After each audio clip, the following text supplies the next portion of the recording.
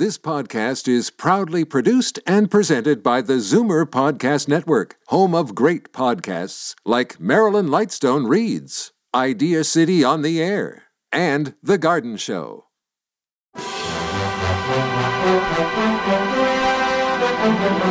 It's Zoomer Radio's Theater of the Mind with Frank Proctor. Open your mind as we fill your head with amazing thrills, chills, and laughs. Theater of the Mind. The best love programs from radio's golden age. Only on Zoomer Radio. Now, here is your master storyteller, Frank Proctor. Well, thank you, and welcome to the show. A very familiar voice will soon emanate from your radio. A voice that once startled a nation when its owner performed H.G. Wells' War of the Worlds on radio in 1938. Much of North America was convinced Earth was being invaded by aliens. Such was the power of the delivery and execution of Orson Welles. Tonight we hear him as a curator, if you will, of the Black Museum, based on real-life cases from the files of Scotland Yard's Black Museum.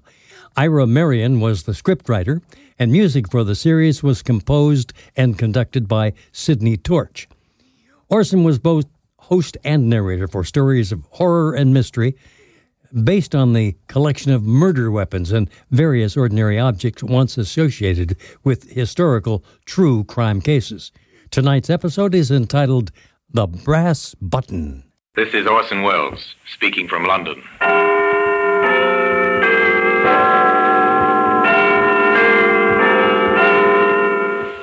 Here in the grim stone structure on the Thames, which houses Scotland Yard, is a warehouse of souvenirs, where everyday objects, a candlestick, a china doll, a broom, all are touched by murder. Now take this button, this brass button, the symbol of a barracks parade ground, but this was not found on any parade ground. This is interesting, sir. A brass button. Very interesting, Sergeant. It's from an army uniform.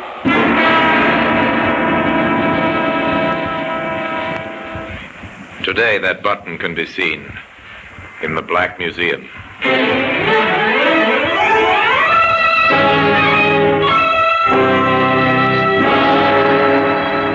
From the annals of the Criminal Investigation Department of the London Police, we bring you the dramatic stories of the crimes recorded by the objects in Scotland Yard's Gallery of Death, the Black Museum.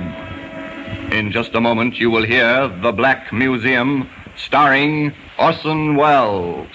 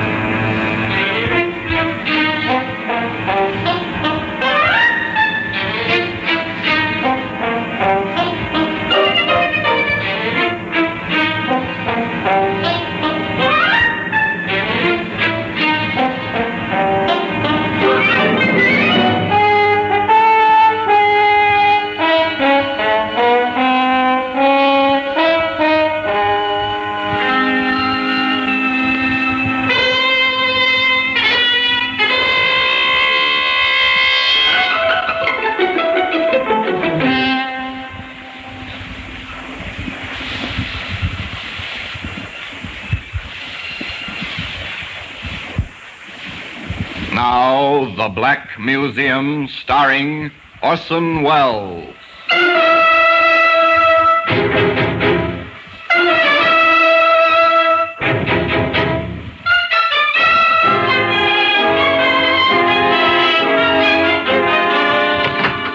Well, here we are, the Black Museum. Scotland Yard's Museum of Murder. Shelf upon shelf of curious and repellent objects. The urge to kill, illustrated in many, many ways. Here lies death. Here in the echoing stillnesses of the long room, one stands and looks at violence, expressed by the exhibits that line the shelves, the tables, and the walls. Repellent they may be, but by reason of their association only, for most of these tokens of murder are very ordinary objects. It's a medicine bottle. The drug it contained was beneficial in small doses. But since a woman was forced to drink the whole contents and died shortly after, the jury called it murder. Here's a kitchen knife. No household is without one, but this knife was not used solely for kitchen tasks. It was found embedded in a man's heart. Now, here we are, the brass button. It is. It's an innocuous, ordinary brass button. This was found near the dead body of a woman. But come back with me to the beginning of this story, to a day some years ago on the common outside the Kentish village of Wayfield.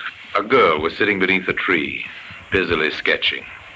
She was too engrossed to hear the approach of a young soldier until he spoke. Hello? Oh. Hello? Sorry. Did I frighten you? A little. I didn't hear you coming. Oh, I made enough row. You were so busy with whatever you're doing. What are you doing? Sketching. Can I see? You'll probably laugh. No, I won't. Show me. That's very good. Do you really think so? Well, it's fine.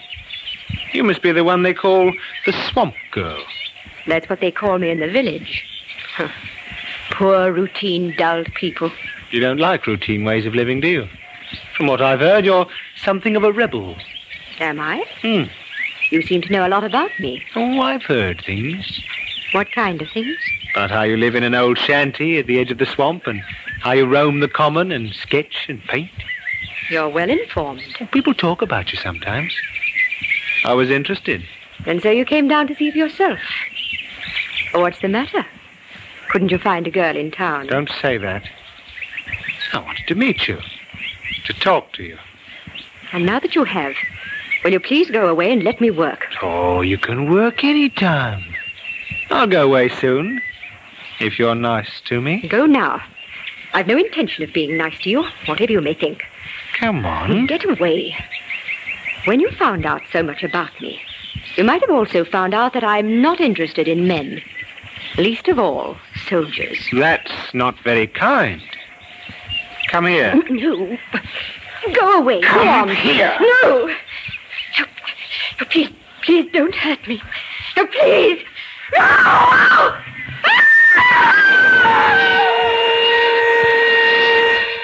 A woman screamed and cried for help on the Wayfield Common, but there was no one within a mile to hear her screams. 2 days later, in the post office at Wayfield, a letter was returned by the postmistress. Mrs. Riley? Yes, Jimmy? That registered letter you sent me out with, there was nobody about to sign for it. Wasn't the Swamp Girl at home? No, Mum. I called out, Miss Morgan, but there wasn't any answer. All right. You can deliver it tomorrow. Yes, Mum. Her name was Jeanette Morgan, but people of the town called her the Swamp Girl because of her vagrant, strange way of living. The next day, Jimmy, the postal messenger, rode out on his bike to deliver the registered letter, but once again the Swamp Girl was not at home. Then, on the way back, taking a shortcut, Jimmy found her. Miss Morgan! Jimmy saw only her legs at first protruding from a bush, which had been meant to hide her. At first he thought she was asleep. But he didn't think so for long. She's dead. I've got to get the police.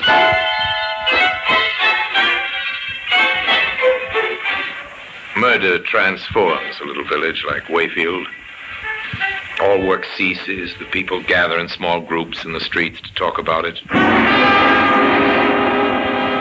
Yeah, have you heard the news? There's been a murder. Aye? A murder? Yes, out on the common. Who? The Swamp Girl. They found her body. I was rather afraid that poor girl would come to grief sooner or later. Well, Vicar, you know how it is these days. No parental authority. Ah, more's the pity. Be that as it may, the men who did it must be found.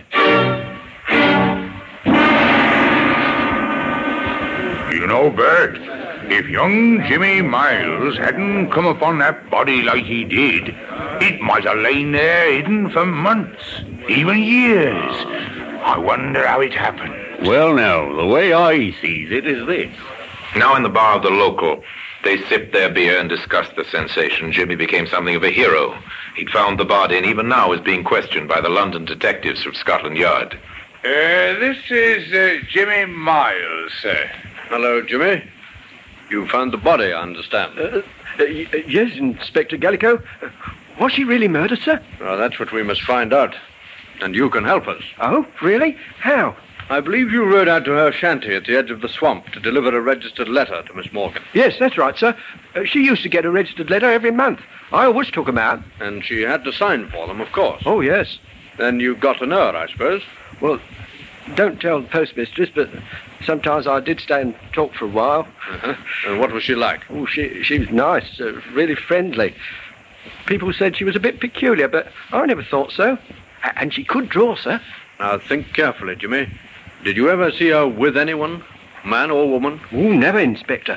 She had no friends around here. She once told me so. No friends, I see. Now, about this registered letter, was that the first time you had taken it out? Oh, no, sir. I went out the previous day, on Monday, but she wasn't there. Did you call out? Yes, and I went round the common, to the places where she used to go and sketch. I knew most of them. And she wasn't anywhere about? No, nowhere at all. What time of the day was this? Well, I just left the post office just on 10. It's about half an hour's ride. Oh, you were out there by 10:30. All right, Jimmy. Thank you very much. Is that all, Inspector Gallico? That's all for the moment. You've been very helpful. A lucky witness, young Jimmy Miles. A break for Inspector Gallico early in the case. For with the evidence of the police surgeon, certain facts could be established. What's your verdict on the post-mortem, Doctor? Well, the cause of death didn't give us any trouble, Inspector. She was strangled. What about the time of death? That's not so easy. I'd say she died 48 hours ago, at least. Wait a minute. That means before noon on Monday. It ties in, Doctor. Good. But at what time before noon, I would not care to predict. The contents of the stomach indicate she'd had breakfast. Then sometime between breakfast and noon, she met her death. And she was nowhere about 10:30 when the postal boy brought her her letter. What about that letter, Sergeant? I have it here, sir. Who is it from? It's from Mrs. Morgan of Tunbridge Wells, her mother. Money, I suppose. £10, sir. And a plea to come home and live a normal life. Poor Mrs. Morgan. Her daughter couldn't even die a normal death. The pattern of the crime begins to make itself clear. The victim's identity is known. The approximate time and the cause of death is known. Now the hunt will begin for the killer. Here is a police message. The body of a woman named Jeanette Morgan has been discovered on Wayfield Common. Evidence suggests that she met her death by strangulation sometime before noon on October the 19th. Any person who was in the vicinity of Wayfield Common on that day, or can give any information, should communicate with the nearest police station in order to assist in the search for the murderer. And in this, the police will be aided by a brass button. That same brass button that today can be found in the Black Museum. In just a moment, we will continue with The Black Museum, starring Orson Welles.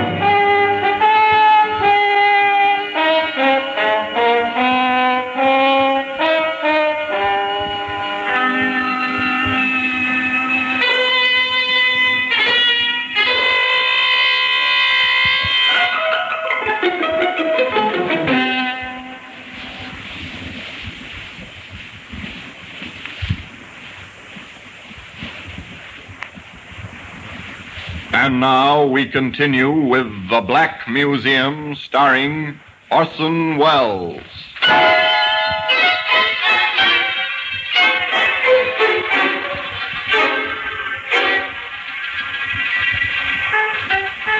To a small cottage in Tunbridge Wells now go the detectives from Scotland Yard.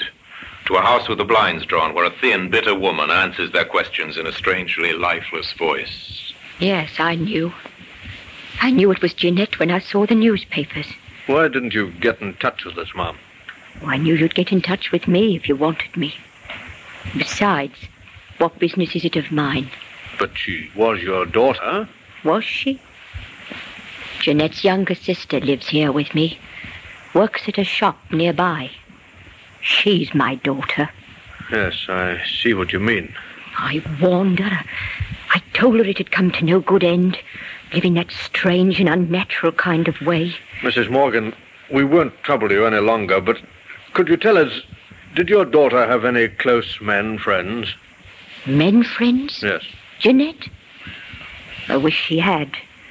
But a boyfriend would have been too ordinary for her. She had to be different. She had to be the swamp girl. I'm sorry. Why did it have to happen to her? To me? Why? Why?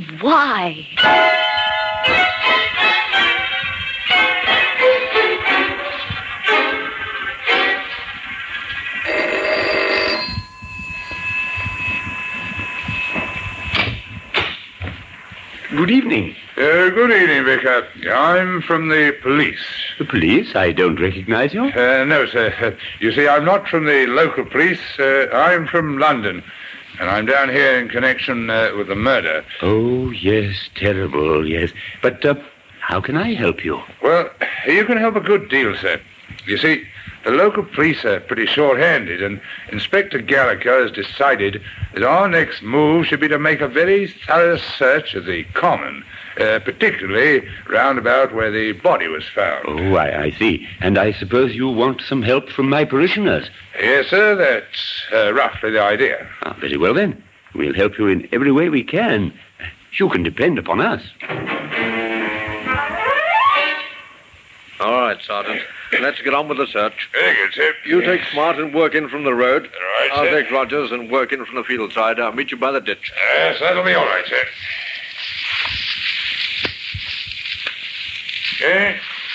Here's a sketch, sir. It's a pencil drawing of that view across there, I'd say, sir. Yes, it is. Unfinished, too. She might have been working on it. What else have you got there? This is interesting, sir. It's a brass button. Very interesting, Sergeant. It's from an army uniform. Uh-huh. Where's the nearest camp to Wayfield? I believe there's one across the river, sir, about 2 miles away. Inspector Gallico left his sergeant in charge of searching the common and went to the army camp to enlist the help and cooperation of the commanding officer. Gentlemen to see you, sir, from Scotland Yard. Oh, ask him to come in, will you, Captain? Yes, sir. Will you come through, please? Thank you.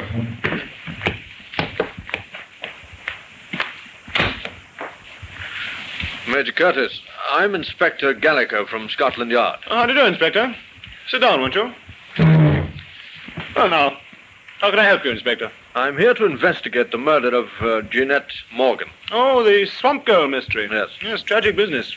Major, not far from where the body was left, we found this. An army button. That's why I'm here. I see. Well, I'd be glad to assist in any way I can, but permit me to hope that it wasn't any one of my men. How many men are there in camp here, Major? Well, at the present time, our unit's strength is 120. We're an engineer section, as you may know. 120 men, huh? Mm-hmm. I wondered if any of them has a button missing from his tunic. Well, if you wish, I'll order an immediate inspection. Not yet, sir. You can assist me in another way first. Oh? How, Inspector? Well, I want a list of all those absent from camp on Monday morning. Oh, that should be easy. There's no leave on any week morning. If anyone was away from camp, it must have been for a special reason. Anyone at all, between the hours of 7 in the morning and 1 o'clock. Well, the adjutant can help us there. I'll get him to make out a list of all those away from camp on Monday morning immediately. The commanding officer was away a short time, and on his return he brought with him a piece of paper containing a list of names. He gave it to the London detective.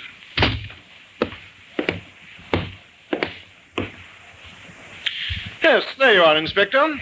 5 men were away from camp during the time you asked about. Sergeant Willis, A Company. Yes, he's our caterer at the present time. We're understaffed, of course. Sergeant Willis and Private Fields were in town with a provision truck. They were together? Yes, we could always check that with one or the other. I don't think I'm very interested in those two. Oh? What about Private Liston, B Company? Oh, he's the unit driver. I sent him into town shortly before noon. On a private errand. Shortly before noon, Well, that leaves 2. Corporal Paul Ferris? Oh, he's our mailman. He leaves every morning at 8 o'clock and drives the mail truck in to pick up the unit mail bag. From the Wayfield post office, I suppose? Yes. What time does he generally return? Oh, sometimes by 9. Though on occasions he has to wait for registered mail, you know. I've even known him to be held up as late as 11 or even 11:30. Would anyone know what time he returned on Monday? I'll find that out for you. Now, this last man, Private Williams, A Company. Yes, if you ask me, he might be your man, Inspector. Oh, why, sir? Because he was absent without leave. From 900 hours on Monday morning until 1400 hours. From 9 till 2? Yes. That's interesting. I'd better see him. And the postal chappie. I'll have them paraded.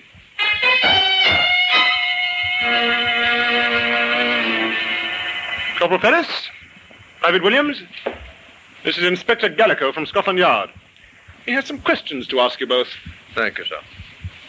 Corporal Ferris, we'll take you first. Yes, Inspector. What time did you leave camp last Monday morning on your mail run?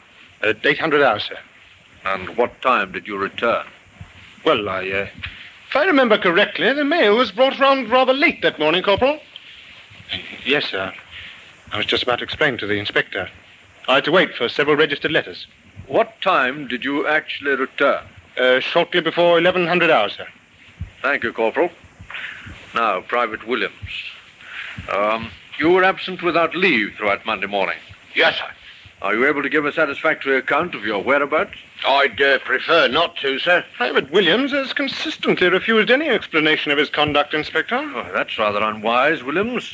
If you have an alibi, you'll need it. This is an investigation into murder. Murder?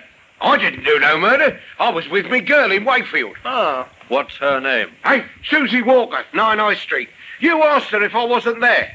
Oh, I didn't want to get her into any trouble, you understand, that's all. But murder? Oh, I don't know nothing about the girl who was killed. Honest, I don't. Well, we'll check your statement, Williams. I've finished with them now, sir. Corporal Ferris, Private Williams, dismiss. Inspector Gallico drove into Wayfield to number 9 High Street. Oh, no, Susie wasn't out with him that day. I remember it distinctly. She went over to see her girlfriend at Kenbury. Well, you can ask her yourself.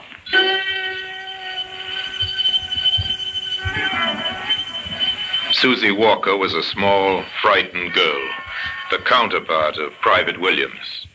Oh, Inspector, I hope he hasn't done anything wrong up at the camp in not telling them where he was.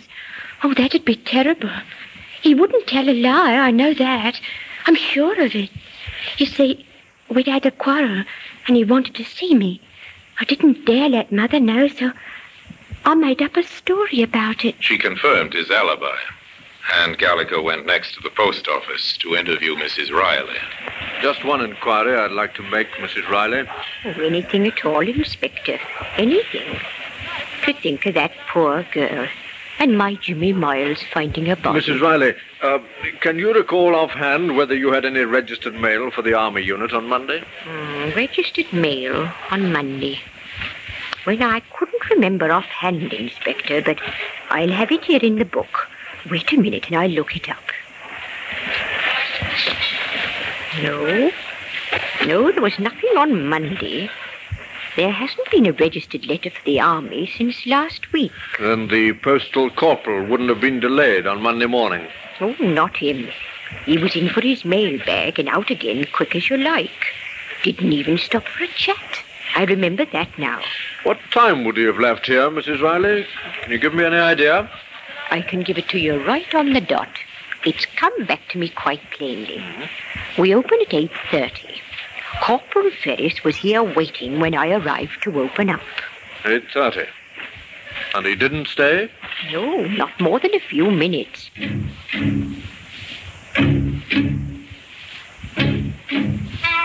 The inspector picked up Sergeant Worthington, and together they drove back to the army camp. A few orders from the commanding officer, and Corporal Ferris was paraded once more, and his gear searched. At the bottom of his kit bag, they found what they were looking for. Here we are, sir. A battle jacket with one button missing. And it matches, Sergeant. Ferris? What have you got to say about this? This is crazy, sir. I don't know anything about it. She was sketching, wasn't she, Ferris?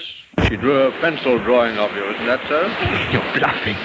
She didn't do any drawing of me. It was a landscape scene. A landscape scene, yes, so it was. And that fact has never been mentioned in any of the papers. Only the sergeant and I knew that, Ferris. And the killer. Paul Ferris was taken into custody and charged with the murder of Jeanette Morgan, the swamp girl.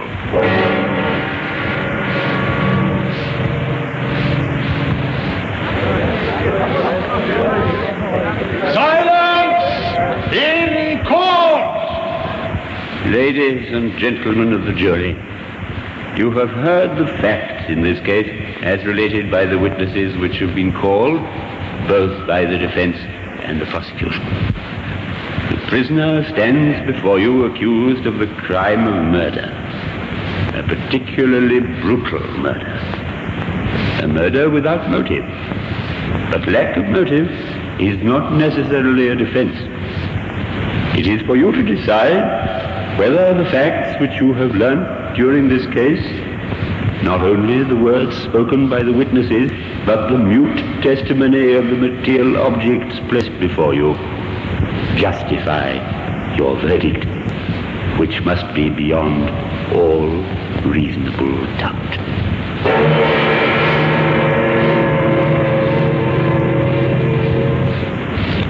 The brass button and a slip of the tongue led to his downfall. Today, that brass button occupies a place of honor in the Black Museum.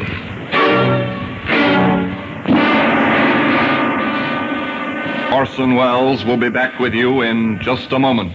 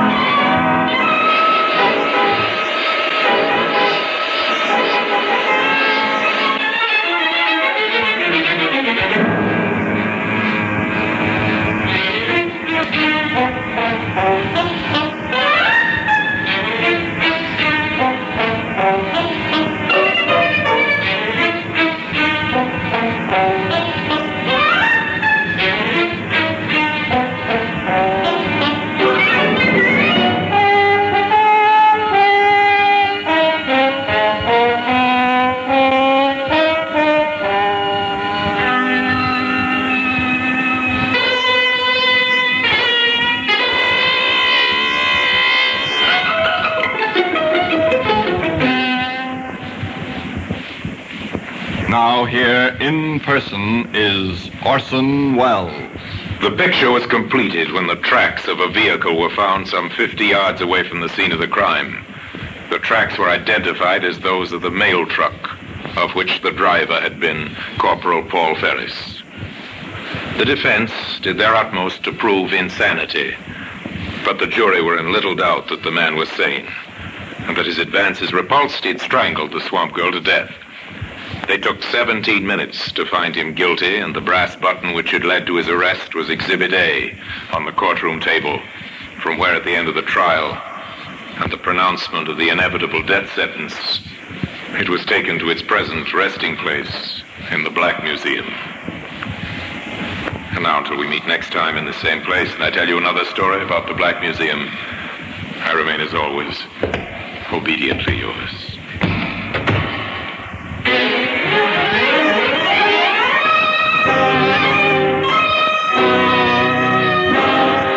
The Black Museum, starring Orson Welles, is presented by arrangement with Metro-Goldwyn-Mayer Radio Attraction. The program is written by Creswick Jenkinson, with music composed and conducted by Sidney Torch. Produced by Harry Allen Towers.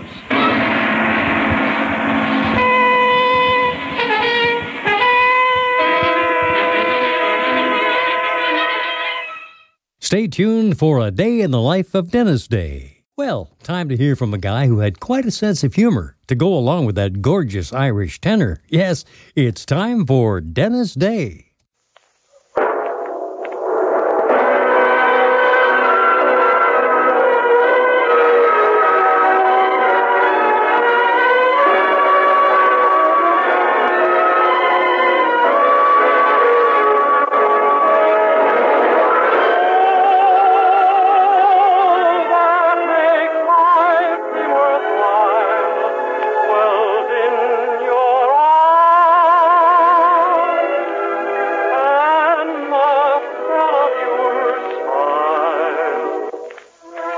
Gentlemen, Colgate Dental Cream presents The Dennis Day Show, written by Frank Galen, with Paula Winslow, Dink Trout, John Brown, Charles Dant in the orchestra, yours truly, Vern Smith, and starring our popular young singer in A Day in the Life of Dennis Day.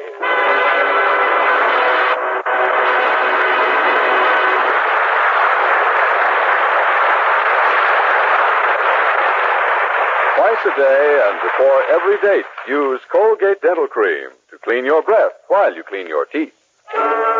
In answer to many requests, here's Dennis with the famous old Scotch song, The Wig, Wag, Wiggle of the Kilt.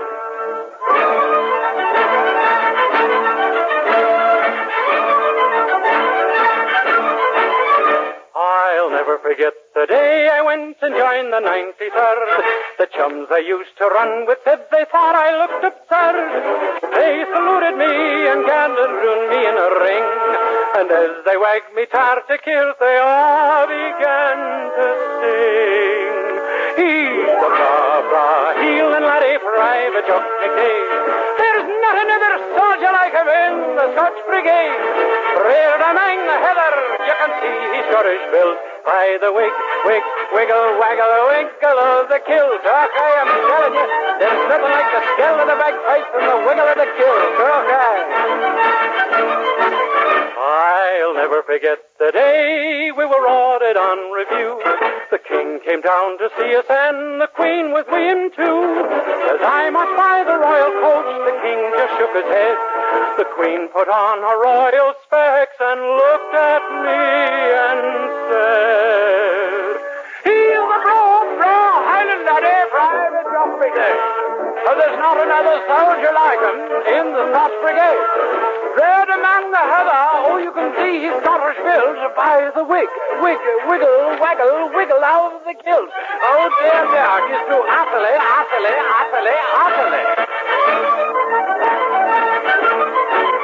He's the bra, heel and laddie, Private Jock McDade. There's not another soldier like him in the Scotch Brigade. Reared among the heather, you can see he's Scottish built.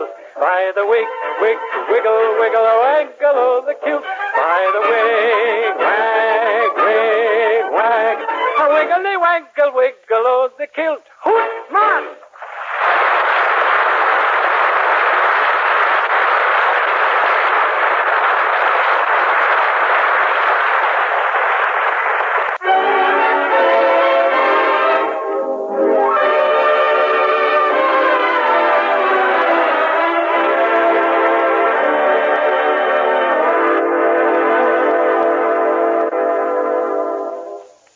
Some months ago, when it first became apparent that our young hero Dennis Day and Mildred Anderson were serious about each other, his landlady, Mrs. Anderson, felt that Dennis wasn't good enough for her daughter. That opinion of Mrs. Anderson's has been altered somewhat by time. She now feels he isn't good enough for anyone's daughter.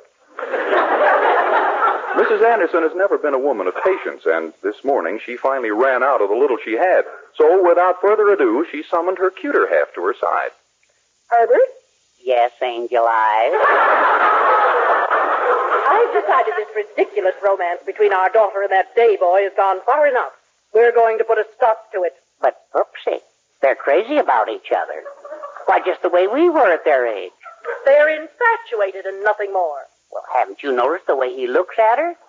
Just like I used to look at you. With love and respect and desire and fear. I've heard enough, Herbert. You're going to Dennis today and tell him he must give Mildred up. Oh, Poopsie, I just can't. It's too cruel. Oh, nonsense. Well, now, suppose someone had broken up our marriage. What would I have today? No ties of any kind. Out every night in the week with a different... Well, maybe you're right. I'll talk to the boy.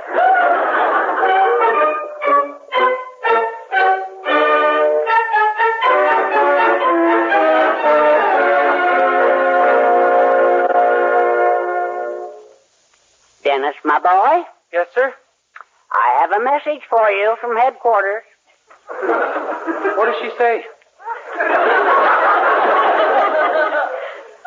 It's been decided that when Mildred gets married, she must be supported in the style to which she is accustomed. Gee, that's swell. We'll be very happy to live here. I'm afraid you don't understand, my boy. Mrs. Anderson doesn't want you and Mildred to see each other anymore. Not see each other anymore? No. But Mildred and I want to get married and have a home of our own and 3 or 4 children. It wouldn't be easy under those conditions.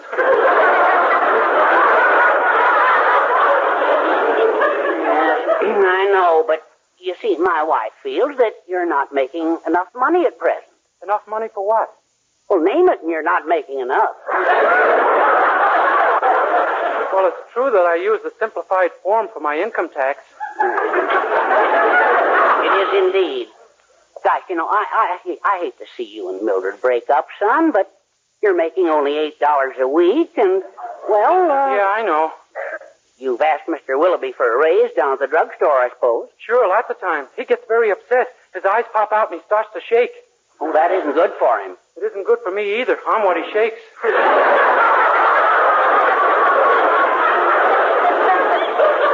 Well, let's think a minute now. Now, when I was contemplating marriage, my boss let me invest in his business. You mean he let you come in as a partner? Yes. Unfortunately, the deal turned out very badly financially, but Pupsy married me anyway. Gee, you got it coming and going, didn't you? Well, nevertheless, I feel that a partnership in the drugstore is the only solution, Dennis. Now, suppose you sound out Mr. Willoughby today on putting $100 into his business. Suppose he sounds me out on what $100? Well, let's worry about that after you speak to Mr. Willoughby. You've got to try it, son. After all, you and Mildred have been going together for 7 months. You don't want to end up going together for 7 years, do you? Gosh, no. We might forget what we started out for. I'll talk to Mr. Willoughby this morning.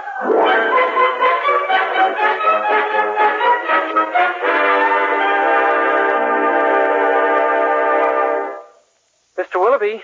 Yes, Dennis? I've been thinking. On company time, use your lunch hour for that kind of nonsense. But, Mr. Willoughby, this is important. What would you say if I told you I wanted to invest some money in your business?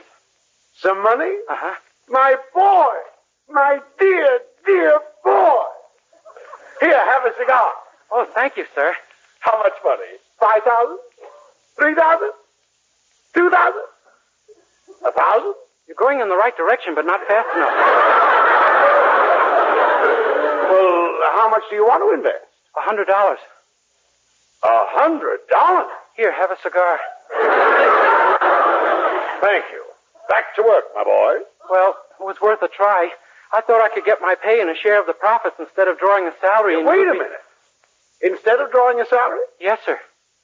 Son, this is the time to invest in a sound business. Things are booming today like never before in history. Really? Why, yesterday I heard you tell a customer business was never worse. Well, you've got to expect little fluctuations from day to day. Oh. I'll tell you what I'll do, Dennis. For $100, I'll give you 3% of this drugstore's net profit. Oh, boy, what'll that come to? Well, if business picks up a little, nearly $7 a week. Mr. Willoughby, I don't consider this a great step forward. Well, Dennis, you don't want to be a wage slave all your life, do you? I didn't, but it's beginning to look better to me now. But a partnership doesn't mean only money, son. It means prestige. Can I ever say to you again, Dennis, sweep out this store? No, sir. No. From now on, it'll have to be, partner, sweep out this store. Yes, sir, that's true. Of course. I'll go back to my office right now and draw up a paper covering the whole thing. See you later, dear partner. Gee, I wonder if I'm doing the right thing. Every once in a great while I don't. But for $100, I ought to be getting more than... Dennis. Oh, hello, Mildred. Daddy told me you were going to talk to Mr. Willoughby about a partnership. Did you? Yeah, he's inside now drawing it up. Oh, Dennis, how wonderful. At last you've taken your first step in the business world. And who knows where it'll end? It can't go far. 7 more steps and I'll starve to death. What do you mean? Well, it turns out that partners get less money than wage slaves. But, Dennis, you can't back out now. It's an investment in your future. Don't you want to prove to people that you're a man? Well, I think I ought to let them rely on circumstantial evidence. But don't you realize this partnership is our only chance? Mother won't let us see each other again if you don't take it. But I don't even know where to get the $100. Well, you could try the bank. They lend money to anybody who is considered a good risk, or even a fair risk. Yeah, but I'm classified as foolhardy. You're nothing of the kind. Go down to the bank and see Mr. Courtney personally, and tell him you want a loan. Well, okay, I'll go. But I have a terrible premonition, a horrible feeling that somehow this is going to lead to another of my normal days.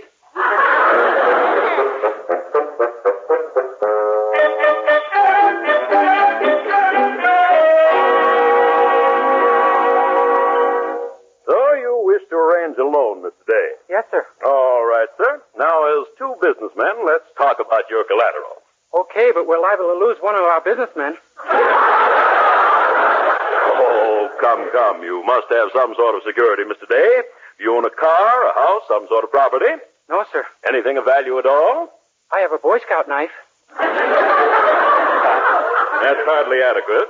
However, we might possibly base the loan on your weekly earnings. Better take the Boy Scout knife. I see. Well, Mr. Day, do you think you could write the bank a note? Oh, yes, sir. Is it its birthday or something?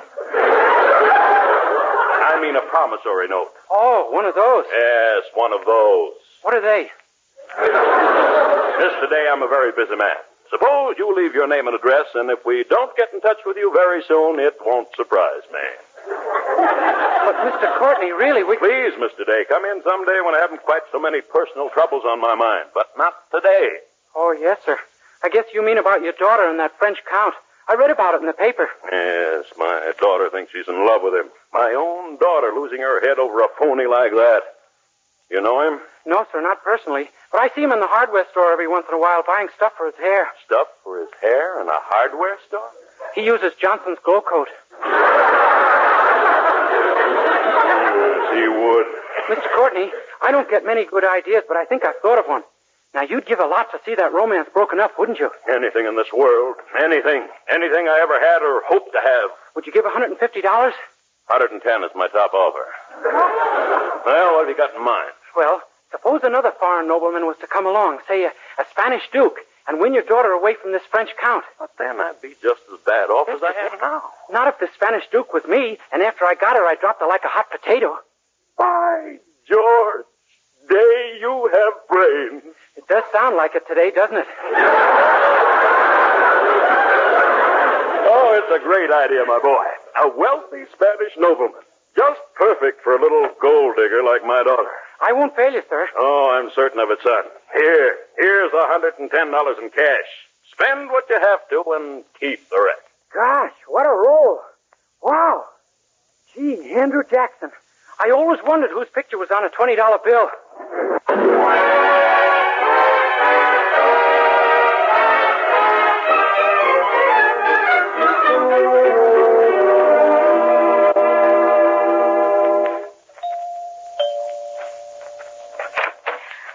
Yes?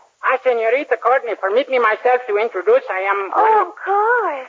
My father told me you were going to call on me. You're His Highness, the Duke Ricardo Alvarez y Velasquez y Ramon de los Trujillo. Am I pronouncing it right? If you are not, who is going to? Well, do come in, Your Highness. Or may I call you by your first name? Oh, see. Pick out anyone you like. Oh, Ricardo, you're making fun of me. You keep thinking that, no matter what anybody says. You're cute. And Daddy tells me you're just enormously wealthy. Oh, see. I am loaded. I could tell when I saw the lovely bouquet you sent.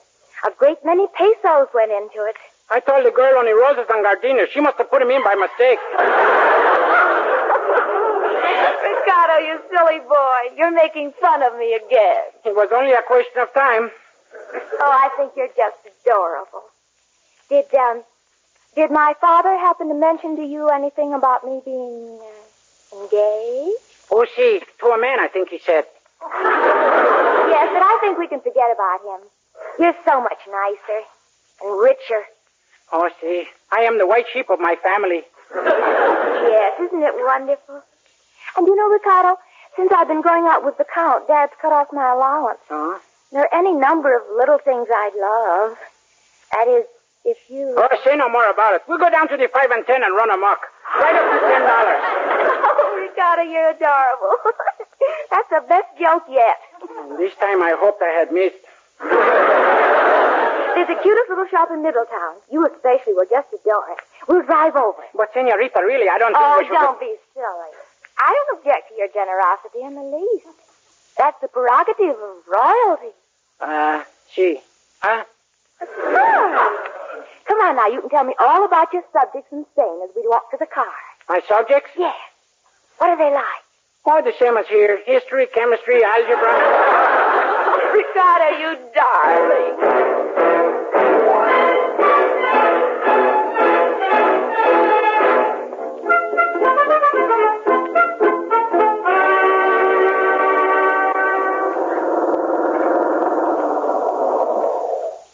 Well, this is it, Ricardo, the shop I was telling you about.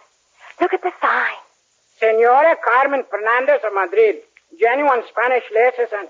Miss Courtney, I don't like this place. I think it's run by foreigners. Yes, of course. You can talk to the senora in her native tongue. This I am inclined to doubt. Oh, silly. Come on. Senora Carmen, look what I brought you. A countryman of yours. A real duke. I am glad for to meet you, senora. But for the sake of the young lady, don't you think we should speak only English? You're so right.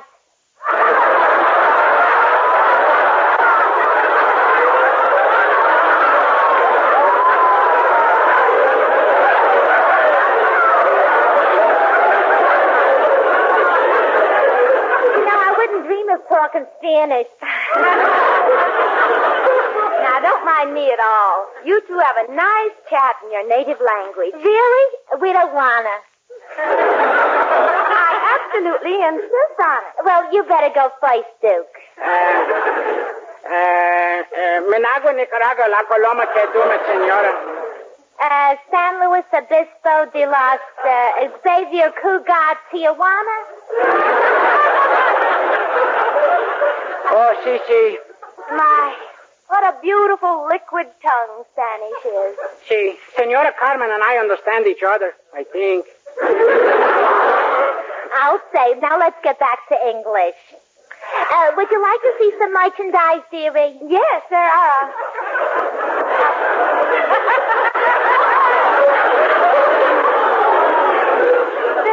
Few little things I could use. Oh, I got some lovely things in, dearie. Look, isn't this a gorgeous negligee? Oh, it is.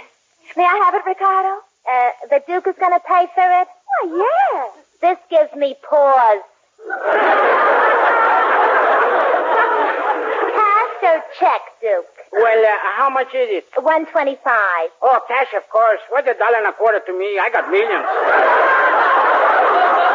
The price of the negligee happens to be $125. Huh?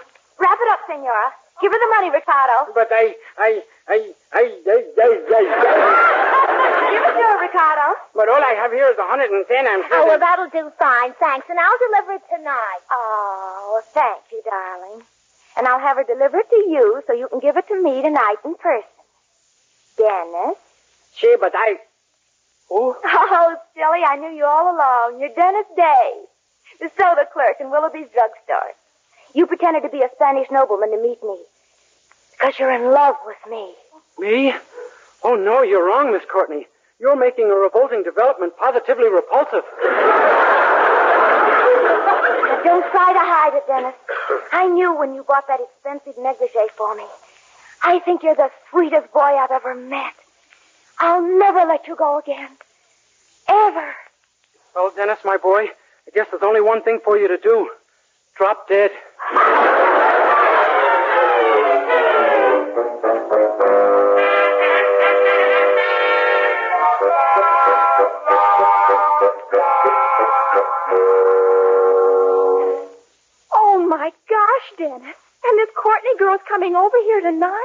Mildred, and she said she'll never let go of me. Oh, we got to think of something, and fast. Women. That's the trouble with this world. There's too many of them. If a person isn't a man, he's got to be a woman. There ought to be a third choice. Wait a minute. Women. Suppose you convinced her that you couldn't be true to her. That you're a regular devil with the women. Isn't there some idea that's less fantastic? Oh, you can do it, Dennis. Don't you see? I'll come to the door with a telegram or something. And you pretend I'm a stranger and make violent love to me. When she sees how fickle you are, she'll never speak to you again. Well, I'll try it, Mildred. And if it doesn't work, drop down to the bank and see me sometime. I'll be the third vice president from the left.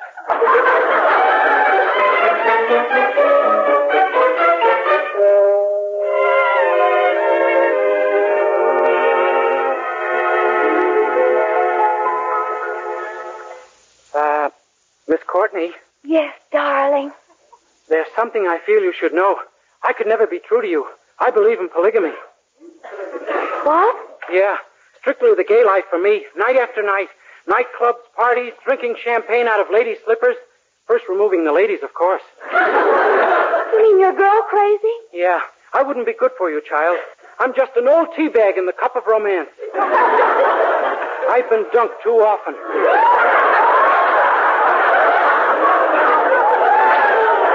I don't believe one word of this nonsense. Honest. I fall in love with every woman I meet. I just...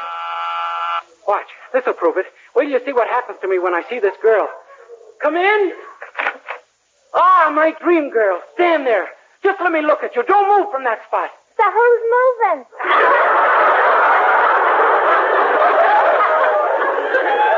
Oh, it's you. Dream girl, I'm mad about you. I can't live without you. I can't. Force yourself. Don't you understand? I'm mad about you. Look, here's your negligee and stay off the stuff, will you? It'll knock your brains out. See what happens to me, Miss Courtney? And with every girl I see. But you saw Senora Carmen this afternoon and nothing happened. I know. It's at night that the beast walks. Here's another girl. Probably a telegram or something. But it'll happen again. You'll see. Come in. My dream girl. Stand there. Just let me look at you. Don't move from that spot. Dennis Day, have you gone crazy? No, ma'am. I love you madly. Here's my arm, Dreamboat. Make port. What? Don't try to fight it, kid. Kid? Come on, let's pitch woo. Bet I can pitch it faster than you can catch it.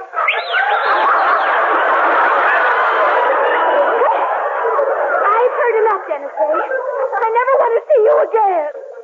Come here, young man. Wait, Mrs. Anderson. Wait. Telegram for Dennis Day. Mr. Day will be busy for a few minutes. Shove it under the door. Now, wait a minute. You stay where you are, and I'll shove Mr. Day under the door. Mrs. Anderson, please. Wait, that's my good nose you're pulling. Wait!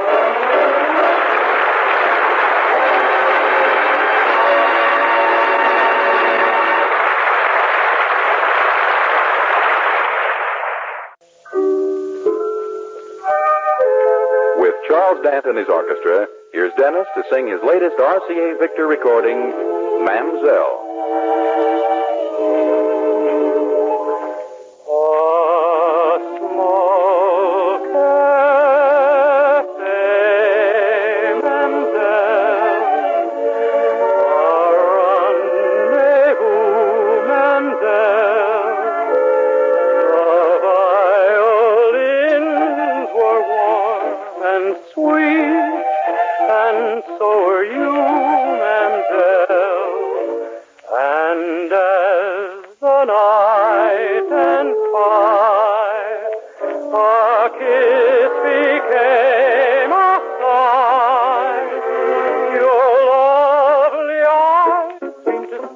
Just like wine does, no heart ever yearned the way that mine does for you.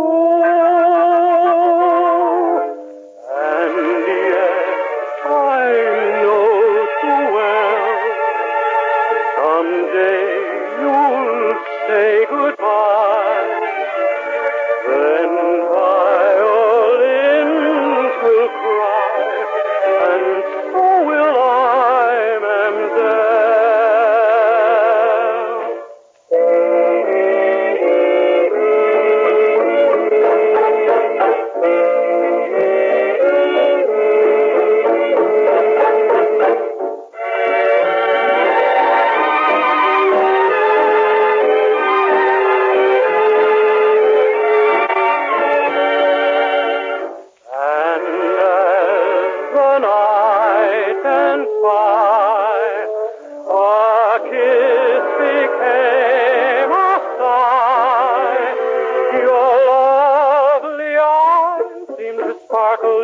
like wine does.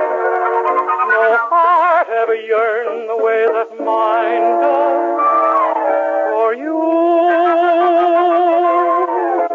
And yet I know too well someday you'll say goodbye. Then violins will cry, and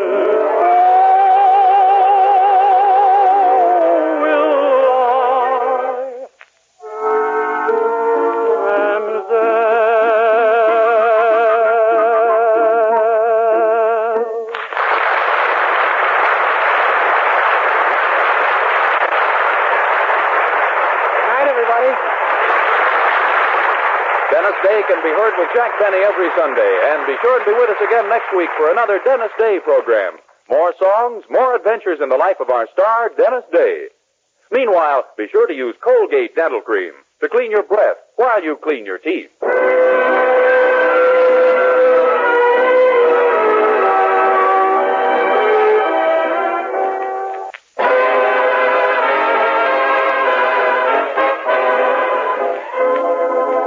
Housewives know only too well how every penny counts these days, and here's an easy way to add more to your shopping budget. Dealers are now paying higher prices for used fats than ever before, so save used cooking fats and oils, turn them in for cash. Remember, too, industry urgently needs fats and oils to help produce soap, automobiles, refrigerators, all the things you want and need. What's more, the shortage of fats and oils is a worldwide problem. So for your own good, use and reuse fats and oils as often as you can.